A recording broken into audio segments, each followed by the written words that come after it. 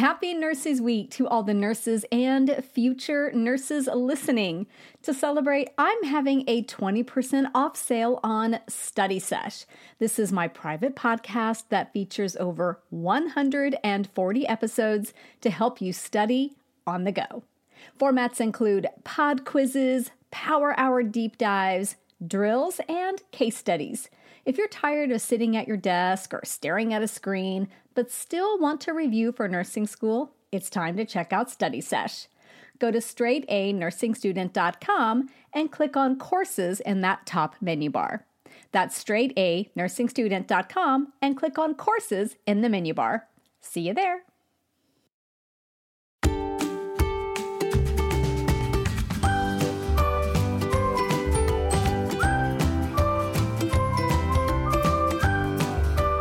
Hey there, everybody. It is Nurse Mo, and welcome back to the Straight A Nursing Podcast. This is episode 88, and today we are talking about taking vital signs like a complete professional and completely rocking your skills checkoff and your first semester clinicals when you're brand new and probably really nervous about everything. So before we hop into that, let's take a quick moment for a listener shout out. And this one goes to Lynn. So Lynn writes and says, "Hi there. I am so glad I found your info and tools. I am 56 years old and ready to embark on a new adventure in an ASN program.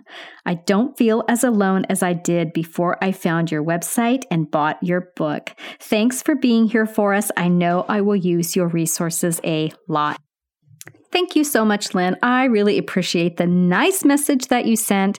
It really does fill me with a lot of joy to know that all the work that I do actually does reach people like you and help you make the most of your nursing school journey. So if you guys want to be on the listener shout out, you can just leave a review wherever you listen to this podcast, or shoot me an email, or send it on Facebook or Instagram, or however you like to communicate. I love hearing from you guys, and I love sharing your messages out for everybody else. So again, today we're talking about taking vital signs. So when I was a brand new nursing student, I was as brand new as you could possibly get because I had never worked with patients. I know a lot of you have worked as techs or some kind of nursing assistant and have some really great solid background knowledge, but a lot of students don't. They come into this knowing nothing. So those first few days in clinical can be really scary. I remember I was taking a patient's vital signs, or about to take a patient's vital signs, and it was like 6:30 in the morning. It was super early, and I did not know how to work the machine. It was different from the ones we had at school, and I could not figure it out. And somebody came in early. I think it was a surgical resident or a medical student. So I asked them if they knew how it worked, and they didn't know how it worked. And I just felt like I was lost because I didn't even know the basics of how to get this patient's blood pressure and all of that. So anyway, I just felt really alone in that moment. And I was also really nervous about my skills checkoffs in this area. So we're going to talk through some tips for taking vital signs so that when you go to your skills checkoff or you go to clinical those first few times, you feel more confident and you don't feel like you're alone in this because I'm here with you. Okay, so let's get going. So the first one that you'll likely learn is simply taking a temperature. So this one's actually pretty simple. You've probably done it on yourself a lot of times, on your kids if you've got kids. So one thing to know about taking an accurate temperature is that there are several different places to obtain a reading. You can take it orally, you can take it axillary, you can have a tympanic or ear temperature, temporal, and rectal. I would say the most common are the temporal and oral and axillary. So for an oral temperature, you want to make sure that the sensor goes all the way underneath the tongue. And I'm really good at misjudging this and poking people too hard. So if the patient's able to help, I have them place the thermometer in their mouth themselves so that I don't jab them too much on that tender spot under the tongue. You also want to be mindful that they haven't had anything hot or cold to drink for the few minutes prior to taking an oral temperature. Another very important thing to be aware of is that if you're getting an axillary, a tympanic, or a rectal temperature, note that the reading is going to be different than what it would be if you had obtained it via that oral route. So the rectal and tympanic readings are about 0.5 to 1.0 degrees Fahrenheit higher than what you would read on an oral temp. And that axillary and temporal readings as well are typically 0.5 to 1.0 degrees Fahrenheit lower than what you would get from an oral reading. So if you're taking a rectal temp, big tip here, guys, make sure you're either using a rectal thermometer or you keep a very, very good grip on it. Otherwise, you just bought your ticket to the emergency room or the operating room for your patient to have that removed. Okay, so now let's move on to pulse, taking an accurate pulse measurement. So here's a little tip for when you're in your skills lab and your skills checkoff. It is a lot easier to get a pulse reading and feel the pulse on a patient or an individual who is well hydrated. So let's say you're doing your skills checkoff with a classmate. You guys should agree to hydrate well before class so that you can have that strong, good pulse. That's a lot easier to palpate than for someone who's, say, not well hydrated or who has a low blood pressure. So the tricky thing about getting a pulse reading is that you'll have to learn how to locate them in various parts of the body. So here are a few tricks I have found that work pretty well. So the first tip for getting an accurate and good pulse reading is don't press too hard.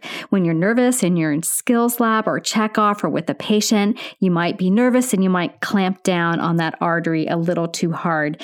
Doing that can actually occlude the pulse and you're not going to be able to palpate anything. So place just enough pressure to feel the pulse and then back off just a little bit. That should be perfect for feeling those pulsations as you count them. For a brachial pulse, now this one was really hard for us to learn, but we figured out finally that to take a good brachial pulse and find that point, be sure to straighten the arm all the way, almost hyperextend the elbow if you can. And what that does is it pushes that artery up towards the surface just a little bit. So as you're palpating for this one, start at the inner aspect of the elbow and move outward about 1 inch. Start your search there and move around in tiny increments until you catch it. And I want you to practice brachial pulses on a lot of different people of a lot of different body sizes because it is a tricky one to find. And the more you practice, the better you'll get at finding it on people when you need to, like say when your patient is in the ER with a low blood pressure and you can't get a radial pulse, but maybe you could get a brachial pulse. Okay, carotid pulses are really handy because that's typically the one that you'll assess when you are suspecting your patient is pulseless or when there's a code situation happening when you do a pulse check. It's typically at the carotids, though sometimes at the femoral artery as well. However, people with bigger necks or people with central lines in place may make it a little bit tricky to find this pulse. So I like to practice on necks of all shapes and sizes. Your landmark, of course, is the trachea. So you can usually find the trachea pretty easily. You want to find the trachea, then go just to the side of it, and you should be able to feel a nice solid pulse. This is the one that you probably check all the time if you're into exercising and checking your heart rate zone. So practice on yourself and then find a friend or family member who will let you practice on them. And again, different sizes, shapes, ages, all of that is going to help you the most when you're in your skills checkoff and when you're working with real patients in clinical. Now, the femoral pulse is another very handy one to palpate during a code, like I mentioned.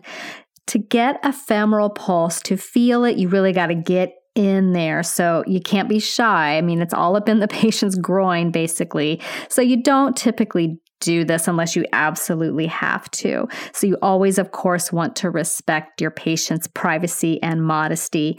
And if they're awake, be sure to explain what you're doing and why. Even if they're not awake, I still explain to people what I'm doing and why I'm doing it. So the femoral pulse, again, often used in a code situation. Popliteal pulses can be very tricky. And for this one, I find using a Doppler to be kind of my go-to method because it can be really hard to feel a good popliteal pulse. But if you do need to palpate it for your skills checkoff, you want to bend the knee a bit and get the fingertips into that popliteal fossa. And the pulses will likely be pretty faint and difficult to palpate just because they're covered with a fair amount of tissue there. Press a little bit harder, but don't occlude it and don't stress if you can't find it. As long as those distal pulses are present in the dorsalis pedis and the posterior tibial, then you know you've got a popliteal pulse. But you may have to do this for your skills checkoff or assess it in a patient who maybe has had amputations below the knee.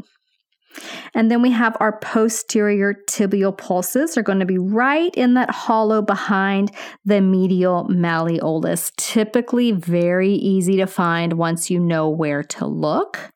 And then the dorsalis pedis, these are just lateral of the extensor tendon of the great toe. And you can usually see this pretty well if you have the patient flex their toe back. Now, to feel the pulse well, you want the patient's foot relaxed. These dorsalis pedis pulses took me and my classmates a fair amount of practice. So my advice is to first find that tendon that we just talked about, that extensor tendon, and place your fingers laterally about half an inch or so, about midway up the foot. And if you can't feel it, just feel around gently. It can be very easy to obliterate this one, so have a light touch. And be systematic as you're moving around. Don't just move around randomly because you could miss it. First, I would go, up or down the foot. And then from there, I would go, side to side at various spots along the length of the foot until you find it. And then if the patient's dorsalis pedis is in a little bit of a different spot than you anticipate, and people's feet are all different, so you will always find it in the exact same spot. It just depends on in where that person it comes up closer to the surface of the skin. So if it's in a difficult to find spot or it's very faint and hard to find, I always recommend marking it with a Sharpie if you can. So that'll save you a lot of time in the future, especially if you're having to use a Doppler to get pulses on someone's dorsalis pedis and posterior tibial, or wherever, but those are the common places that we use a Doppler on people. And then I always mark a Doppler with a Sharpie. It just saves so much time when you're going back in there to reassess, to just know exactly where you were able to auscultate that sound when you were using the Doppler prior. Okay, so let's move on to respirations. We need to count our respirations. So the trick with doing this, and there is a trick to doing it, is to do it without the patient knowing that you're doing it. Because if you tell the patient, I'm going to count your breaths now, they may breathe differently. They may slow down and take deeper breaths. who knows what they'll do, but they may alter their breathing pattern. So you don't want them to do that. You just want a nice baseline reading. So the trick I use is right after I finish counting their pulse, I continue holding their wrist or wherever I'm counting, but usually it's the wrist. And I keep my fingers there on the radial artery and pretend I'm still doing that, but I'm actually counting their respirations. And they have no idea I'm doing it, and they're breathing however they're going to be breathing. So if their rhythm is very regular, you can probably get away with counting for 15 seconds and multiplying by 4, though you would get a more accurate number if you count for 30 seconds and multiply by 2. If the rhythm with their breathing is very irregular, go ahead and count for the full 60 seconds. Of course, if your clinical professor, your skills lab instructor has different guidelines for this, of course, follow their instructions. Okay, let's move on to blood pressure. To take an accurate blood pressure using your cuff and your stethoscope, you're going to have really good ears. And in your skills checkoff, you will be using this method to get a blood pressure. You're not going to be using the automatic machine to just get it for you. You need to be able to auscultate the blood pressure. So getting a blood pressure is all about hearing those Korotkov sounds, and to be able to hear those, because they're very subtle, they're very faint, you need to be able to tune out all other sounds, all other distractions. So my best tip for learning how to take blood pressures with confidence, again, practice on a lot of different people of different shapes, different sizes, different blood pressure ranges, different ages, all of that. People with big arms, people with little tiny arms, just get in there and practice them. And eventually you'll get a lot more confident and a lot more comfortable doing it. So when I was in nursing school, I would take my BP cuff over to friends' houses. And if we were having like a dinner party or something, and make everybody get a reading before dinner. So it was a great way to practice, and they got a mini little blood pressure checkup in the process. So yes, I am great fun at parties. So when you're doing your skills checkoffs, I know it can be really nerve-wracking, and there's a lot of anxiety associated with it. It is a high stakes assessment environment, and I get it. It makes sense that you have some stress and are nervous about it. So some tips in general for your skills checkoff, and I just did an episode about surviving skills checkoff, so I'm not going to go into a ton of stuff here, but go back and listen to that. It was a few episodes back, but I do want you to practice on a lot of different types of individuals. Practice on yourself when you can, to start gaining that confidence. You know, the pulses and the temperature are a great way to start practicing things on yourself. Hydrate before your checkoff and have your partner hydrate as well. That'll make your blood pressure reading a little better. That'll make your pulses easier to find. And when you are practicing, go ahead and role play the whole scenario out with your friends or with your skills lab partner. You know, you just go through the motions, you fake it until you make it, and you're going to make it in your skills checkoff because you're going to pass with flying colors. And of course, I want you to always have fun and enjoy the journey. So the episode about surviving skills checkoff was episode 86. And then if you're looking for even more help with these assessment type skills, episode 82 was all about doing a thorough head-to-toe assessment. So you can go check those out if you haven't listened to them already. So if you're listening to this podcast on the day that it drops or close to it, that means we are here in the US celebrating Valentine's Day. So I just wanted to say that I love you guys, and to show how much I love you, I am offering you the Electrolytes bundle for 30% off for February 13th, February 14th, and February 15th of 2020. So you can go to my website, click on the link for the study guides, and it should be pretty easy to find from there, and use the discount code LOVENURSING2020, LOVE NURSING 2020, and that will get you 30% off the electrolytes bundle, which tells you so much more than just the lab values that you need to know for the electrolytes. It's also why they would be high, why they would be low, what signs and symptoms the patient would have if they're too high or too low, and most importantly, what you, the amazing nurse that you are going to do about it. So go to the website, straightanursingstudent.com, click on the link for study guides. Electrolytes bundle should be pretty easy to find from there. I'm not giving you the exact URL because the website is changing between the time I'm recording this and the time that it will go live. So I want you to still be able to find it. I promise it will be easy, and use the discount code LOVENURSING2020 and you'll get 30% off that bundle. So I hope you guys have a great week. I will see you back here next week, same time, same place. Bye for now. This podcast is brought to you by Straight A Nursing.